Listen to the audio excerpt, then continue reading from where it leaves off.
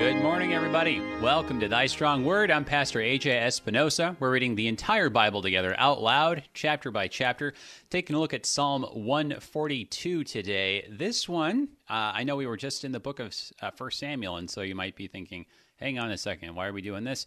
Well, this one is a maskil of David when he was in the cave, it says. And that's not the little superscript or subtitle that they put there in the ESV or the NIV. That's the one that's actually like in the Greek or the Hebrew. And so this is one that is specifically being linked to the, to talk about that today. The occasion of David hiding from Saul in the cave. Well, was it the first time, like we just read last week, or the second time, or another time after that? So we'll have some fun kind of lining this up, but also just, this is a really cool psalm that I think is going to sound familiar on some different parts to a lot of you guys. So it'll be cool just to kind of see how that links up with the way that, when we look at this psalm and find the different ways that we feel like we can relate to it. Just a short little psalm here. When we're feeling trapped, when we're feeling like we have no one else to turn to, we can relate to David pretty well too. Joining us today, our guest, we've got Pastor Kevin Parviz, pastor of Congregation Chai Shalom in St. Louis, Missouri. They're in Dogtown. Good morning, brother. Good to have you back. It's been been a minute here. So how are you doing? I'm doing well. How are you? I'm doing okay by God's grace. Good. So. Yeah, it's been a while. I've missed a couple of months here with you. Yeah. How are you guys all doing there? How's the congregation there in Dogtown? How's the fam? Everybody's doing well. The congregation is struggling with tech issues. We never dreamed this would be going on this long, and we've got to do something else because whatever we're doing is not being very effective for ministering to our people. But we'll figure that out. Yeah, no, it's definitely. I think that sentiment there is going on far longer than anyone thought. Yeah, I think that's about accurate for everybody. Yeah. Yeah. I guess if I'd have dreamed it would go this long, I would have spent some money up front. Now we're going to spend some money and then as soon as we spend the money on the tech, then it'll be over, God willing. So, but this is still a good time to learn how to get out of our Luddite caves and take advantage of technology. So that's all right. Well, yeah, no, that's right. This is actually like a pretty good, shut down social distancing psalm, right? Like just the feeling of being trapped or cut off, right? So, what Psalm 142. Is this one that you... Go ahead. I'm just constantly amazed that people still who, trapped in their cave, are still resistant to technology to try to have some connection to the church and to the outside world. It just kind of blows me away. Yeah, well, I mean, it is interesting. Well, we talked about this last time, I guess, right? That the only difference between a prison and a castle is what side of the bars you want to be on, right? So. There is something to that where something that starts off as a prison ends up becoming comfortable in a certain way. I'm reminded of Gollum, actually, so just to make another, fantasy genre reference, he goes into the caves to escape people and they become like a home for him. So, I mean, it's interesting how that happens. But Psalm 142, this is well, I don't know. Is this one that you find yourself feeling pretty familiar with, or is it one that you find that you don't come to this one as often? I mean, I'm not one who. I guess maybe I've just had a really blessed life. I've never had I mean, everybody has their troubles, but I'm not one who has kind of felt like I was in a cave crying out to God. I mean, there have been occasions, but not very often, praise God. And this is a psalm, I mean, really, I'm reminded of Jack Kerouac, as I was a big Beat Poet fan in college, and that was one of my specialists. And, he coined the phrase, I'm at the bottom of my soul looking up. And that, it's like the feeling of being in a well and you see the sky, but you can't reach it. that's kind of where David is, I think, here, and David does tend toward, and it's a wonderful relationship he has with God. That when he is at the bottom of his soul looking up, he sees God, and maybe I could be persecuted more so that I could have that relationship a little stronger. God forbid, but. Needless to say, I do kind of resonate. My wife would say I resonate with this psalm because she hears me kvetch at home. But you know how wives are, don't. Well, I was going to say, I think the connection that you just made, though, like being at the bottom of a well. I mean, that's of course a pretty interesting, motif in Scripture. Like we're thinking about Joseph, and then. Just the idea of being like stuck in a cave, that becomes a much bigger pattern, whether that's a literal cave or figuratively something, just a situation like Jonah, or of course then we're thinking about a resurrection idea. So perhaps there are some ways that we really can relate this to just the Christian life in general. But before we go ahead. Go ahead. I was going to say, actually, before we go like too far into it, maybe if you could just open this up with a prayer. You bet. Thanks. Abba, Father, we thank and praise you for this new day, and I do thank you for this technology that allows us to gather together even from great distances of Missouri and Kirkwood and St. Louis and California. Lord, thank you, and all the homes and computers that are linking in today. Lord, we ask you to bless each and every person who is in this technological connection. Father, that those who feel like they're in their caves seeking your will, Father, seeking your face, that you would show them today, even through your word today, as David cries out to God, and we cry out to God. Father, we cry out to you, and we ask you to show us your face anew and give us blessing, B'Shem Yeshua, Amen. Amen. All right. So I think right when I was asking if you would say the prayer for us, I think you were about to say something. Did you have like any other kind of introductory thoughts or kind of context stuff for us before we go ahead and give this a read through? I probably did, but it's long since gone.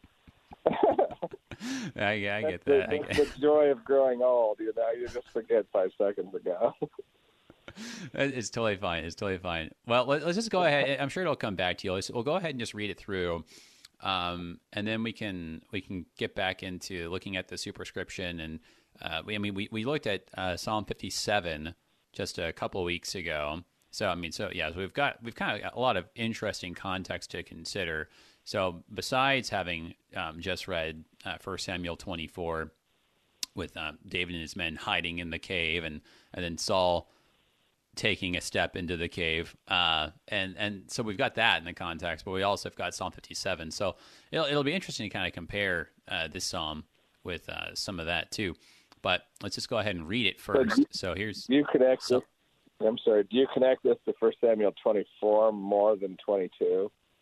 Well, so we'll want to talk about that, like which cave incident, or A, B, or C, perhaps. So it doesn't matter, right? Yeah. Well, yeah. So let's go ahead and give it a read through here. Psalm 142 in the English Standard Version.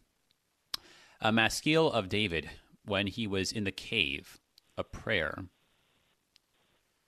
With my voice I cry out to the Lord. With my voice I plead for mercy to the Lord.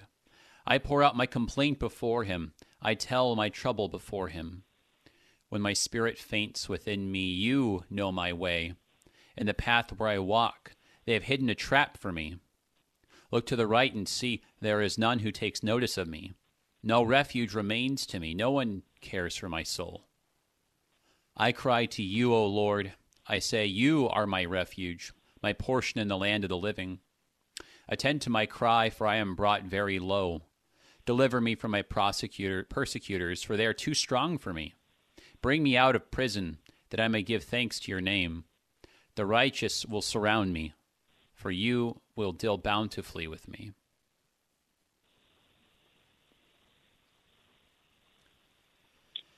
So I think the thing, so mentioning Psalm 57, this one just feels, well, they both are called a mikdam, and we talked like a little bit about maybe what's going on there, but we can maybe talk about that more here too. It just feels really different from Psalm 57. I mean, it's shorter than Psalm 57, but also like I think that like Psalm 57, I don't know. I mean, there's different verses or stanzas to it, and it just seems like there's a little bit more of the hope or the prayer already being answered, or that answer being anticipated, right? Like you can see the light at the end of the tunnel, so to speak. This stuff like, I will awake the dawn, awake my glory, awake, oh, harp and lyre. And so, you've kind of, it seems like you've kind of at least got one foot kind of on the other side of it. But here in 142, it's all, I mean, maybe there's like a little bit of that towards the end, but it feels just very much like he's very much still in the darkness of the cave. Maybe doesn't even know like where or if there is light at the end of the tunnel here. Like you were saying, this is like where he's still very much at the bottom of it, it would seem. I don't know. What are your thoughts? Well, that's why I like and I don't know if these 57 and 142 are two separate events or if they're two separate times within the same event. But 142, which is why I always, at least when I read it, I always link it to 1 Samuel 22. Yeah. Because at the beginning of that time, he is absolutely alone. He has fled alone. Now, within a very couple verses, all these people come to him. But initially in that cave, he's by himself. And I get the sense in 142 that when he says especially, there's no one on my right, there's no one who takes notice of me. I mean, he's not in the cave with his men, I don't think yet. I think he is just truly feeling alone here. And that's sort of the scenario of 1 Samuel 22, when he initially flees and runs to the cave at Adullam, and then people come and gather to him, and then he becomes, quote, their captain. So I really do think that, and in many ways, if this is not, and I should have probably done that. I didn't look at the lectionary. But in many ways, if this is not the lectionary psalm for Good Friday, it should be, because our Lord is totally alone. And he is absolutely, the despair that he cries out on the cross in the separation, the first time in all of time that he has felt forsaken. This is a good, and I think that was what I was going to say earlier, is that this is probably when I think of this psalm more often than not, it's on Good Friday. Well, yeah, no, and I think you can certainly draw a pretty strong connection. Well, I mean, just like we were saying earlier, too, I mean, Good Friday, Easter Sunday, well, I mean, perhaps even in some ways like Holy Saturday. So in terms of, it's interesting you mentioned the lectionary. I mean, this is something that's used in the lectionary, only infrequently, though, at least as it currently is used. It's like the fourth Sunday in Lent every 3 years, if we're on the 3 year. So it doesn't come up as often.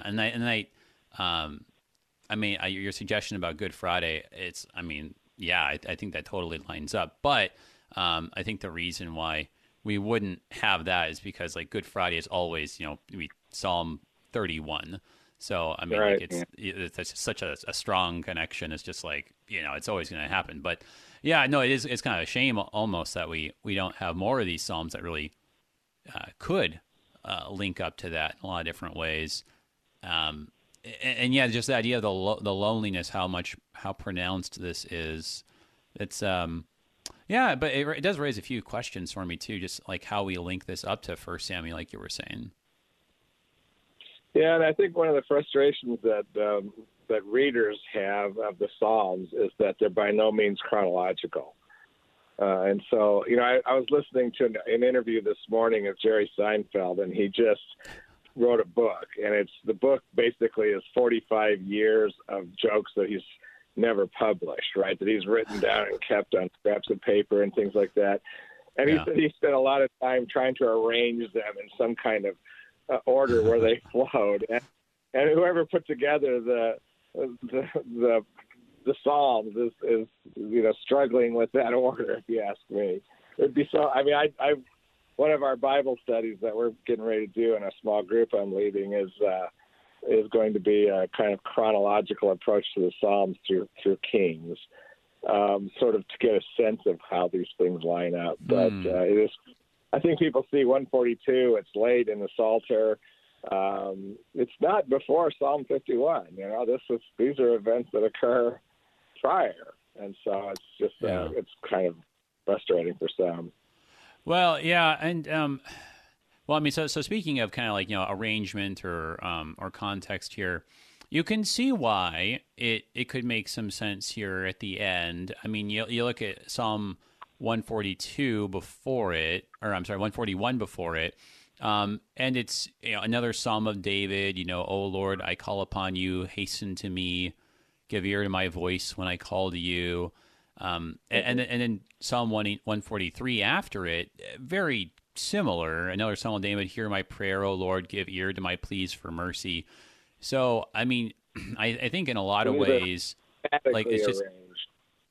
Well, yeah, and it's like the superscription and then kind of like the first verse. They're kind of very similar to each other, and so it's just kind of like, I think in some ways maybe this is just kind of the thematic thing where it's like, Psalm 57 was like, okay, we're going to put that there because this is like, the scene where David's in the cave, and then over here at the end it's like, oh, we have another one. Well, let's just put it in with the other David's calling out Psalms, So these are not the B-sides to the 45s. Well, yeah. I mean, you kind of wonder about. I mean, like it's hard to say. Well, and then like I think another thing too is there's the context, and we've talked about this before with the Psalms. There's the context of when they were composed, and then there was the context of kind of like how they became prominently used, right? And we know that in the later Psalms, there's some really strong connections with like post-exilic stuff, and so you wonder if there's something there too. Yeah, and we get the sense, and I think that's a mistaken sense, that David wrote this while he was in the cave. Right. And the challenge, of course, is that whether he's emoting a time afterward where he remembers how forlorn he was and trying to communicate that. So that's all of that is part and parcel of the challenge of the Psalms. Yeah, of course that would give a lot of that would in some ways just be too good for lining up with the meaning of miktam, right? Like which seems to have some relation to inscription, perhaps, right? But it's like, well, yeah, because it's just on the cave wall, but exactly. I mean, these are written with musical intent, so yeah. Yeah. Right. So right. And no, I agree. I mean, like, so probably not necessarily like that, but it is interesting to think of that, though, if this did come to be associated with that kind of post-exilic time, especially, just like towards like the last dozen or so chapters of like Isaiah or something like that, where there's just this call that's just, we feel like we've been abandoned. Why isn't God accept our sacrifices or hear our prayers anymore? You could see how God's people could collectively sing this. And when we say in verse 1 there, like I cry out to the Lord, or I plead for mercy to the Lord, how this is like all of Israel speaking together, feeling like they're alone in a sense, as they feel like they've been kind of surrounded by the nations of the world, and that's the cave. And in many ways, and these are used sort of liturgically in the worship life of the people. And so one could say, one could think that David is drawing on his experiences to give the people a liturgical experience of calling out to the Lord. Yeah. Well, that's right. Where we're taking these individual experiences that, in just many ways, just sort of encapsulate the, just the whole kind of shape and pattern of this. I mean, which is like what we're doing, which is what we do in the church year, right? That the season of Lent, right? And we have different things that we associate with that, whether that's like the Lord's temptation in the wilderness, right? Like 40 days.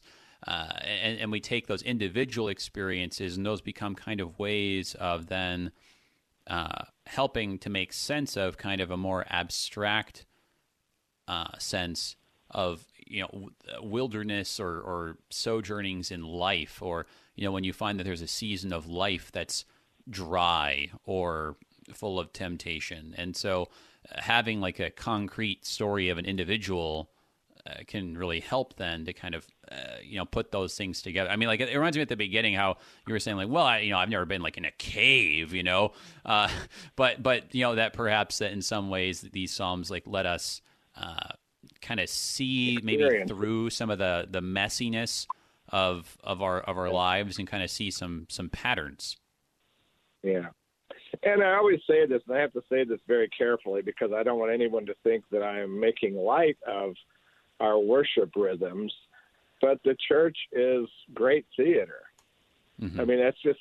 I mean, in our colors of the, our liturgical colors, our liturgical rhythms, our hymns. I mean, that doesn't make them untrue. Yeah, it's the theater of our life of Christ in the Lord, but it does appeal to all the senses, and so the rhythms of the church year, always lead us to experiencing what perhaps Christ experienced during Holy Week, and so that's the intent, if you will. I mean, as much as Lutherans can be death on, Schwärmerei, experience is important for people. Oh yeah, no, it's you have to have experience to tie all this stuff together, and you can see how that. I mean, really, something like this. How you think about like the post-exilic situation, where like maybe even our own times, we were like feeling that this is unprecedented, right? There's no language for this. Like, how do you even talk about this? Like, how do you make sense of this? What are we supposed to do, right? You were mentioning, like, if I had known, that this was going to go on this long, I would have gotten the, so we've been like asking these sorts of questions, like, should we get this technology and how should we be making these changes? And so when you're in stuff that feels just totally new and like you don't even know how to, like you don't even have categories for it, it is so important then to find ways to draw on the experiences that we do have to kind of help, just make sense of this stuff. And I think that your description of theater is helpful like that, and you see that play out in like TVs and movies, the way they're shaped artistically. How you see it all the time, how these stories of individuals are getting at big cultural things that are happening with society, and that's key. It's already time for our break, but when we get back, I hope we can make some more 1 Samuel connections. But everyone, hold on. Looking at Psalm 142 today on Thy Strong Word. Be right back.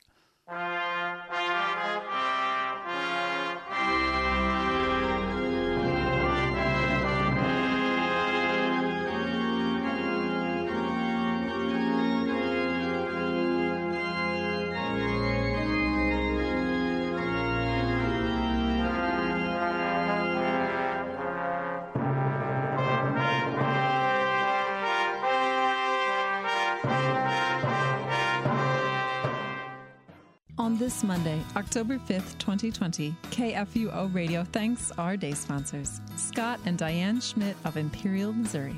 Scott and Diane made a gift to KFUO Radio in loving memory of Diane's mother and my grandmother, Ida Dietz, who would have been 101 years old today. Everyone in my family is thankful to the Lord for the blessing that she was to our family. Thank you, Scott and Diane Schmidt, for helping us share the gospel and for being today's KFUO Day sponsors.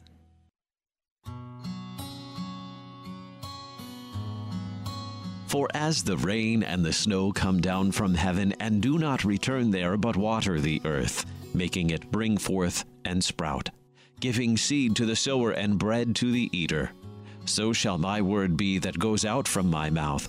It shall not return to me empty, but it shall accomplish that which I purpose, and shall succeed in the thing for which I sent it. The prophet Isaiah chapter 55, verses 10 and 11. Begin and conclude your day with the word that accomplishes the purposes for which it is sent. Morning prayer at 7 a.m. and evening prayer at 5 p.m. Weekdays on KFUO. Christ for you, anytime, anywhere. The broadcasts of morning prayer and evening prayer are underwritten by Lutherans for Life.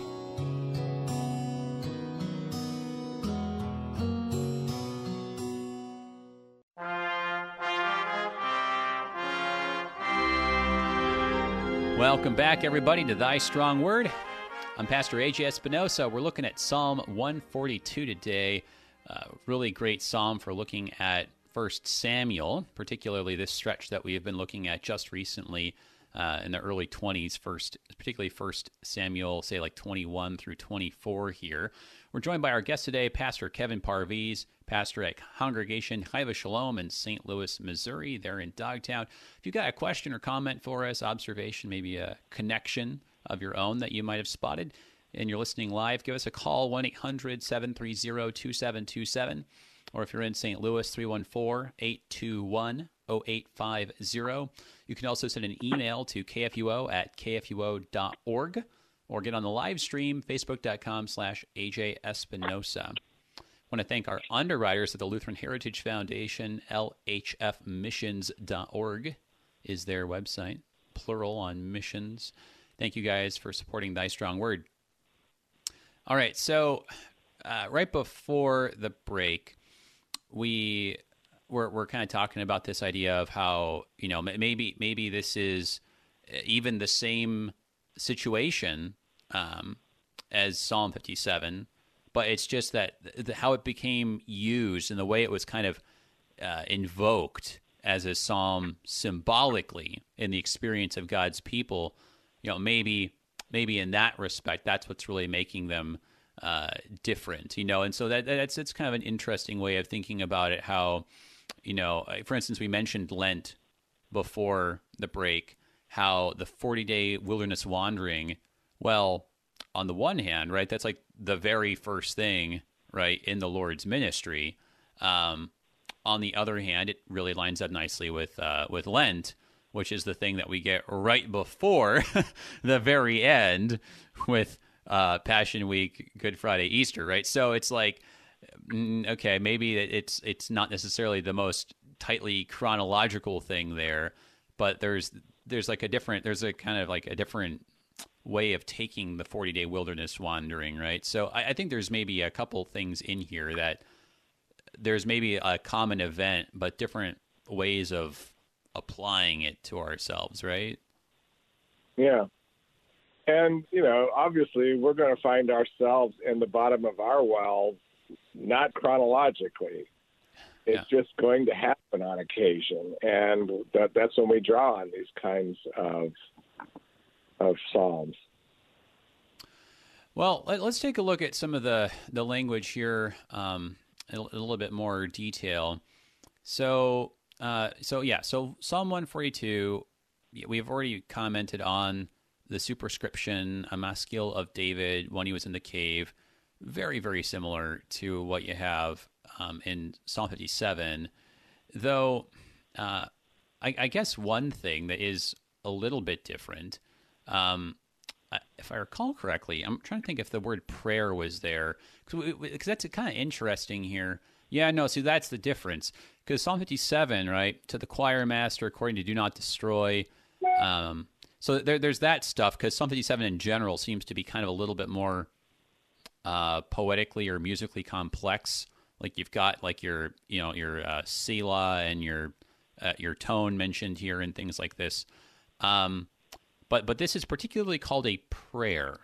Do you make anything of that? Because, I mean, obviously all the Psalms are prayers in a sense, but I get the feeling that when, especially in the Hebrew, when they put prayer in the superscription, it's getting at something maybe a little bit more specific. What do you think?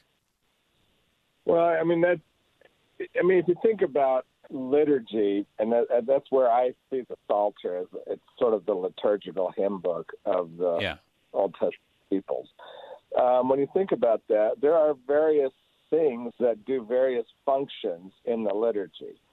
And so we're in the Amidah right here, the standing prayers, which is the period of time where we're not just singing about something, we're talking to God.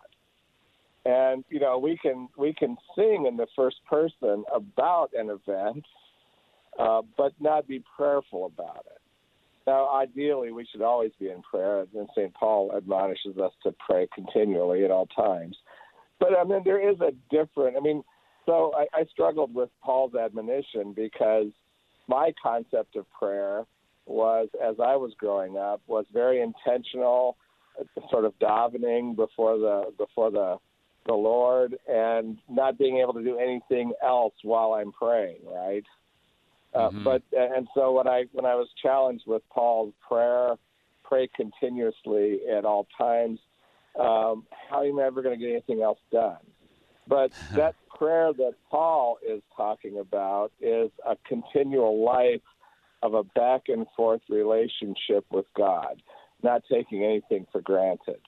And in 57, maybe that kind of prayer. Whereas this is more of an intentional davening prayer, if you will, before God.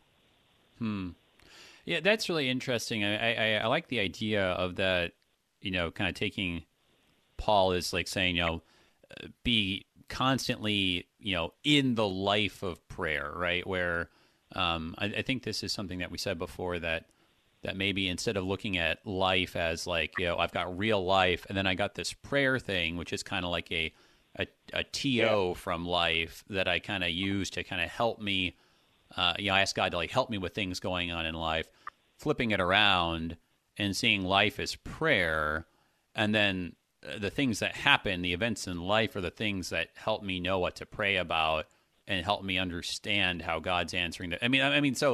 So flipping it around and really seeing like, when you say prayer life, like not thinking of that like in terms of like, work life, love life, etc., like where it's a compartment, but like it's actually your life, a kind of, different kind of life. So, I like that.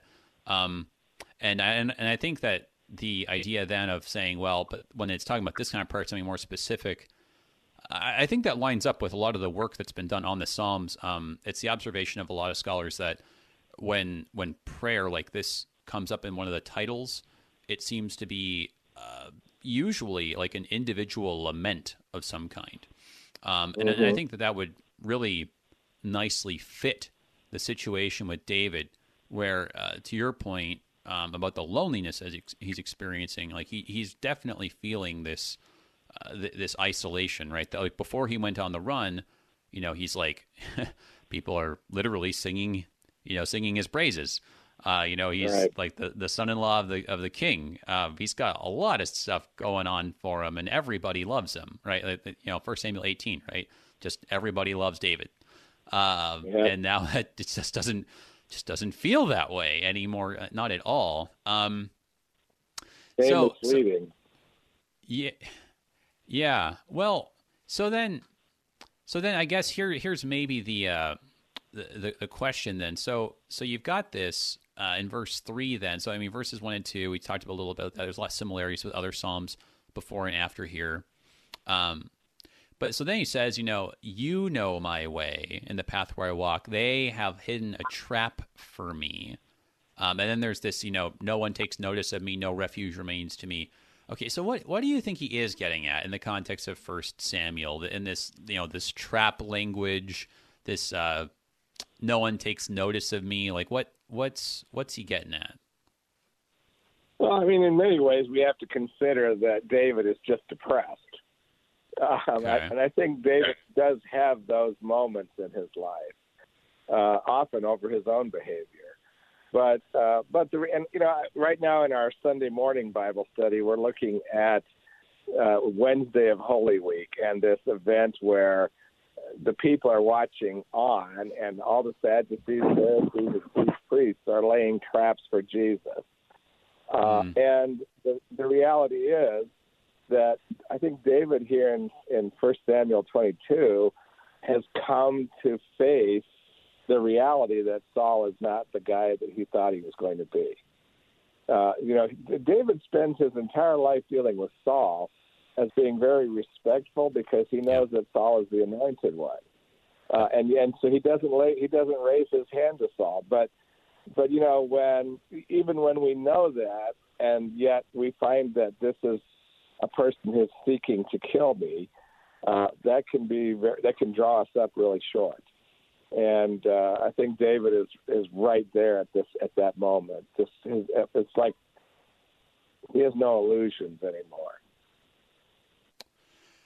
Yeah, well, certainly. I mean, it's a gigantic reversal for David, and this is good that you raise this because you got to consider. I mean, especially you mentioned in 1 Samuel 22 how he's like trying to be clandestine, and then it's like mom and dad and like the whole village comes out to take care of him.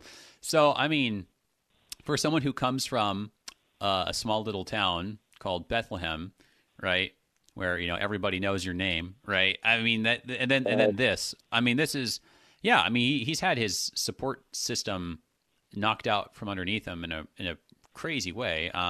He was recently married, and he doesn't have his wife anymore. I mean, there's like all kinds. I mean, he doesn't have his protector, Jonathan. I mean, there's lots of ways in which your point about he's depressed, like perhaps well, I mean, that's not like a stretch at all. It's hard to see kind of how he wouldn't be in some ways.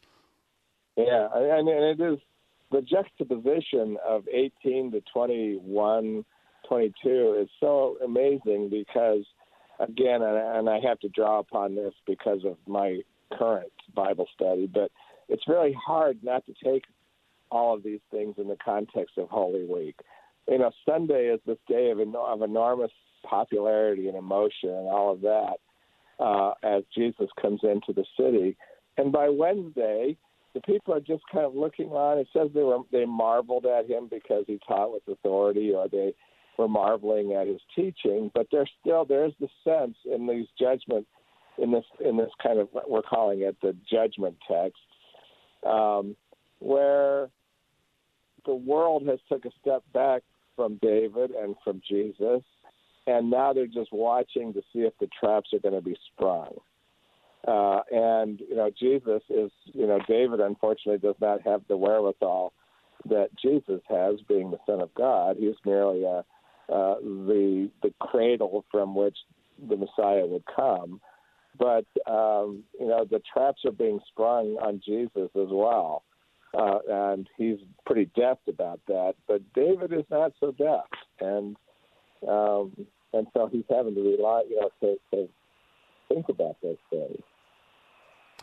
Well, and so thinking about the real life and not at all imagined traps that the Lord himself was experiencing, trying to just consider, well, what kind of real life traps might David be talking about here? And we look at 1 Samuel. Well, we remember that before he goes to Gath, he sees Doeg, and we later come to find that David already said to himself, because this is how he talks to Abiathar, I think, how he says, I know when I saw him, that wasn't good. And so on a certain level, you're thinking, okay, well, maybe he's feeling like there's just spies everywhere, right? And that's part of the reason why he had to get out of town and get to, Gath. But on the other hand, I wonder too, in 1 Samuel 22, it's interesting that, I mean, all this bad stuff happens, and then shortly after, he finds out about Keilah being under attack. But by going out to Keilah, his position is given away, and it puts him in a vulnerable spot now with Saul, and the people are going to give him up. So like I wonder. So that's actually part of the thing that I'm like wondering about. That makes me really wonder about 22 or 24. It's like, are situations like 1 Samuel 23 feeling like traps for him? It's like I want to try to do the right thing here, but in some ways it's like by Saul not protecting his own people, it's like Saul's laying a trap because it's like inviting me to go and save the day, but he's going to get me then. Yeah, and Saul is almost bipolar here, in that Saul is on one hand giving David the right hand of fellowship, while on the other hand throwing a spear at him. I mean, it's like, if you never know where you're standing with people, everything becomes a trap. And even if it's not, it certainly feels that way. Well, no, that's true. I mean, in a lot of ways, just being in Saul's service, at all, and how it seems like, again and again, Saul will say, I'm sorry, like, and we saw that at the end of 1 Samuel chapter 24, right? And it seems sincere in 24, but I mean, in the end, it's just, it's just kind of setting him up, right, for danger all over again. So I think that's a fair point. I want to see maybe like what you think about like one other aspect here too. So you've got this trap language, which kind of links to possibly a couple different things in the text. In verse 3, it says, you know the path where I walk, and maybe that "you" is just there because it's a subject change, right? It's the first time that God's being made the like the subject of a. I'm trying not to be like just total nerd about this, but it's hard not to. The first time he's being made subject of an indicative clause, but I'll think of a more normal person way to say that in a moment. And then in verse 4, look to the right and see there's no one who takes notice of me. No refuge remains to me. I wonder, is this kind of talking about like his just circuitous path of wandering? How it's just like he wants to go to Gath, and that's not going to work. He wants to, be at Nob, but like, that's not. I mean, it's like everywhere he goes, and maybe I can stay in Keilah. No, they're going to give me up. Is that what verse 4 is getting at? Like how every place he goes is like another place that's just actually not going to support him or take care of him. It's just every place he goes is a danger to him. I mean, it certainly is, and certainly even if it's not, he certainly feels that it is. And and I think that this is the great lesson of this particular verse, is that when we don't know which way to turn, we have to take comfort in that God knows our path. And so then we just have to trust him and reach out to him. In many ways, I remember a fellow who used to work for me back before I was a believer. He was a Christian, but he was an artist, and he really felt like he should he thought that God had gifted him as an artist, and he should be making his living as an artist. Yeah. He wasn't making a living as an artist, and his family was really suffering, and he didn't know which way to turn. And I had offered him a job, and it wasn't a job that he wanted to take, but he ultimately did, because I said at some point in time, you just have to take a step and then walk it through. And later, as I kind of learned about the Holy Spirit a little bit more and about my own faith and the way it was going, I realized that there's a reason why in Hebrew, ruach is both breath and spirit. I often use this analogy that when we don't know where to go, it doesn't do us any good to sit in the harbor with our sails down. We're not going to go anywhere then. We have to raise our sails and let the Spirit lead us wherever it's going to lead us. And I think too many people are frozen in their troubles. They don't know which way to turn, and they never take a step of faith to be able to get out of where they are. Well, that's really interesting, and maybe we should actually take a moment to connect a couple of possibilities here, about breath and spirit, because we've seen this, how in these last several chapters of 1 Samuel, the stuff about the Spirit is really big. How like the Spirit would come upon Saul, or the language in Hebrew is kind of like be strong with Saul, right? In these different moments, and Saul would, then it proceed to speak bold words that seemed as if from God himself, or he would be strong and then prevail against the enemies of God. And so the Spirit would keep coming upon him in these powerful ways. But then we're told, well, the Spirit stops coming to him, and now it seems to only go to David. And of course, we see in big ways how it does. It doesn't say it in the text, but clearly it did when he fought the Philistine, Goliath, and in a few other moments as well. But then here's Spirit in Psalm 142. And lest anyone think that, the Spirit of God coming to you means that just every day you're just feeling like you're just full of the Spirit, right? It was interesting in verse 4, so first let's go back to verse 3 here, where it says, my spirit faints within me. I mean, that's the word there, breath, spirit. And then in the very next line, this is an interesting moment here where it says, look to the right and see, which you kind of wonder, like, what on earth does that even mean? And in fact, like the people who put together the Hebrew edition of the Bible, it seems to suggest like maybe there's a different pointing there. I mean, it could even have something to do with this like spirit idea. So I don't know, like, what do you think is going on with his spirit or his breath in these verses? I mean, I honestly feel like David is so overwhelmed that he is even he feels like he's been abandoned by God. And sometimes we feel that way. I mean, we know the Holy Spirit is in. We dwell with. The Holy Spirit is indwelt in us, and yet there are times when, we just feel abandoned by God, even, and David, I think he feels that way, but he also knows he's not. I mean, he says, "No one cares for my soul," but in the end, he will come to the righteous will surround me, and you will bountifully deal with me.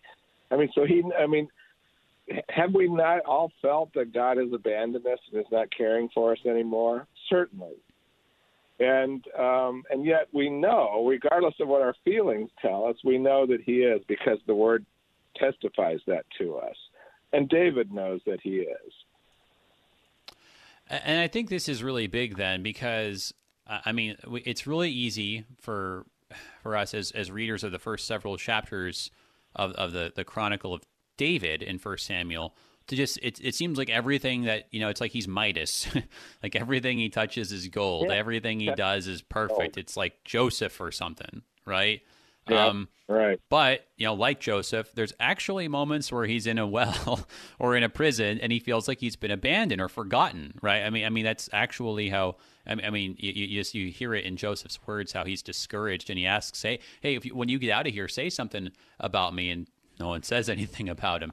And so I think in that respect, this is, you could see why this would be, I think, important for the people of God following the exile, because it's like, think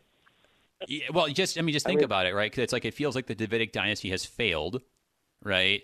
There is no, David's descendant is not on the throne right now. What on earth is going on?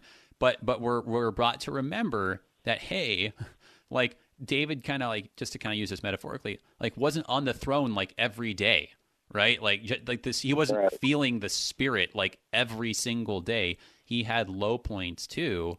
And so just because, there wasn't like someone on the throne there in Judah, following the exile, just because they couldn't feel God in the same way because of the circumstances, that doesn't negate everything. That doesn't mean that like, there is no God and this is the end of it. It just means it's a low point.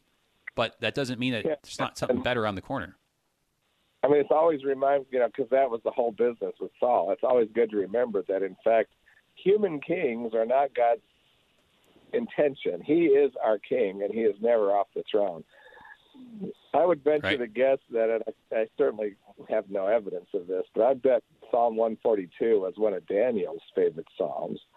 I mean, can Yeah. you imagine how he felt Yeah. being the only one left in a foreign nation, in a throne room of pagan kings, and having to be the one that stands? I mean, he had the same experience. Yeah, that's an awesome connection. Can you imagine Daniel praying this right when he's in the lion's den? You know, Yeah, and he says, absolutely. "Attend to my cry, for I'm brought very low. Deliver me from my persecutors." Right? Those who were plotting against him. Bring me out of prison. Right, that I may give thanks to your name. Yeah, I mean, like you can definitely see how Daniel and all the post-exilic people of God. This would have been really powerful for them as a way of saying, hey, you know what? Like, we can't see any son of David here on the throne, but it doesn't mean that we still can't be connected to David and therefore the promises of God. And so I think then this is a powerful way for us to relate to this psalm that, there are certain, maybe we don't feel like we're in a cave, though we're all under lockdown and we haven't, been out to several places that we miss dearly, right? Maybe we do feel like we're in a cave of sorts, but maybe these moments like this where it's kind of like this kind of post-exile situation where it's we are like, well, we don't see Jesus reigning on the throne, and we don't feel the Spirit maybe like we thought we would, or maybe like we used to. That there's still a way where actually you look back to the suffering moments of the Messiah. And in that way, you do feel him, and you feel what he was going through, and you are connected to him in these low points, too. And in the resurrection that there will be a time for you as well. Well, that's right. Well, I mean, and it brings you back to just that, there really is a resurrection, and there's a real need for a resurrection, and it's because of these low points, right? Because if everything was just peachy, right, we would just, I mean, you'd say like, well, what's the need for this salvation what do we from need God? for? Exactly, right. So what resurrection? I mean, like life is just, it couldn't get better. But then you have these prison, bottom of a well cave moments, and it redirects our eyes to that. So even though this psalm is like very much at the bottom here, it's still, you can hear it very faintly there at the end, right? Bring me out of prison that I may give thanks to your name. The righteous will surround me. What do you think about that little line right there? The righteous will surround me. I mean, that's David's confidence in the promise of God, even in the circumstances he finds himself in. There's no one on my right, no one on left, no one's caring for me, but I know the righteous will surround me. And if it's not in this life, it certainly will be in the life to come. Well, and it's just beautiful too, that confidence, right? That like right now his enemies are surrounding him when he's hiding in the caves, but he knows that he's like the friends and the allies are going to too, and even if it's not in this life, in the life to come. So that confidence that we will be brought together again, we will not stay alone forever. We will not be in the cave forever, right? I mean, that's the connection you see in David and then Lord Jesus. So thank you so much, brother. It was so great to be able to talk to you again. And I hope that everything goes well with procuring the new technology. God bless. Everybody, that was Pastor Kevin Barvies, Congregation Chayva Shalom in St. Louis, Missouri, there in Dogtown. Okay, we're going back into 1 Samuel. Going to take a look at chapter 25. Till then, I'm Pastor A.J. Espinosa. Peace. You've been listening to Thy Strong Word, produced by the Lutheran Church Missouri Synod Office of National Mission in cooperation with Worldwide KFUO, the official broadcast ministry of the LCMS. Your support is vital for this program to continue.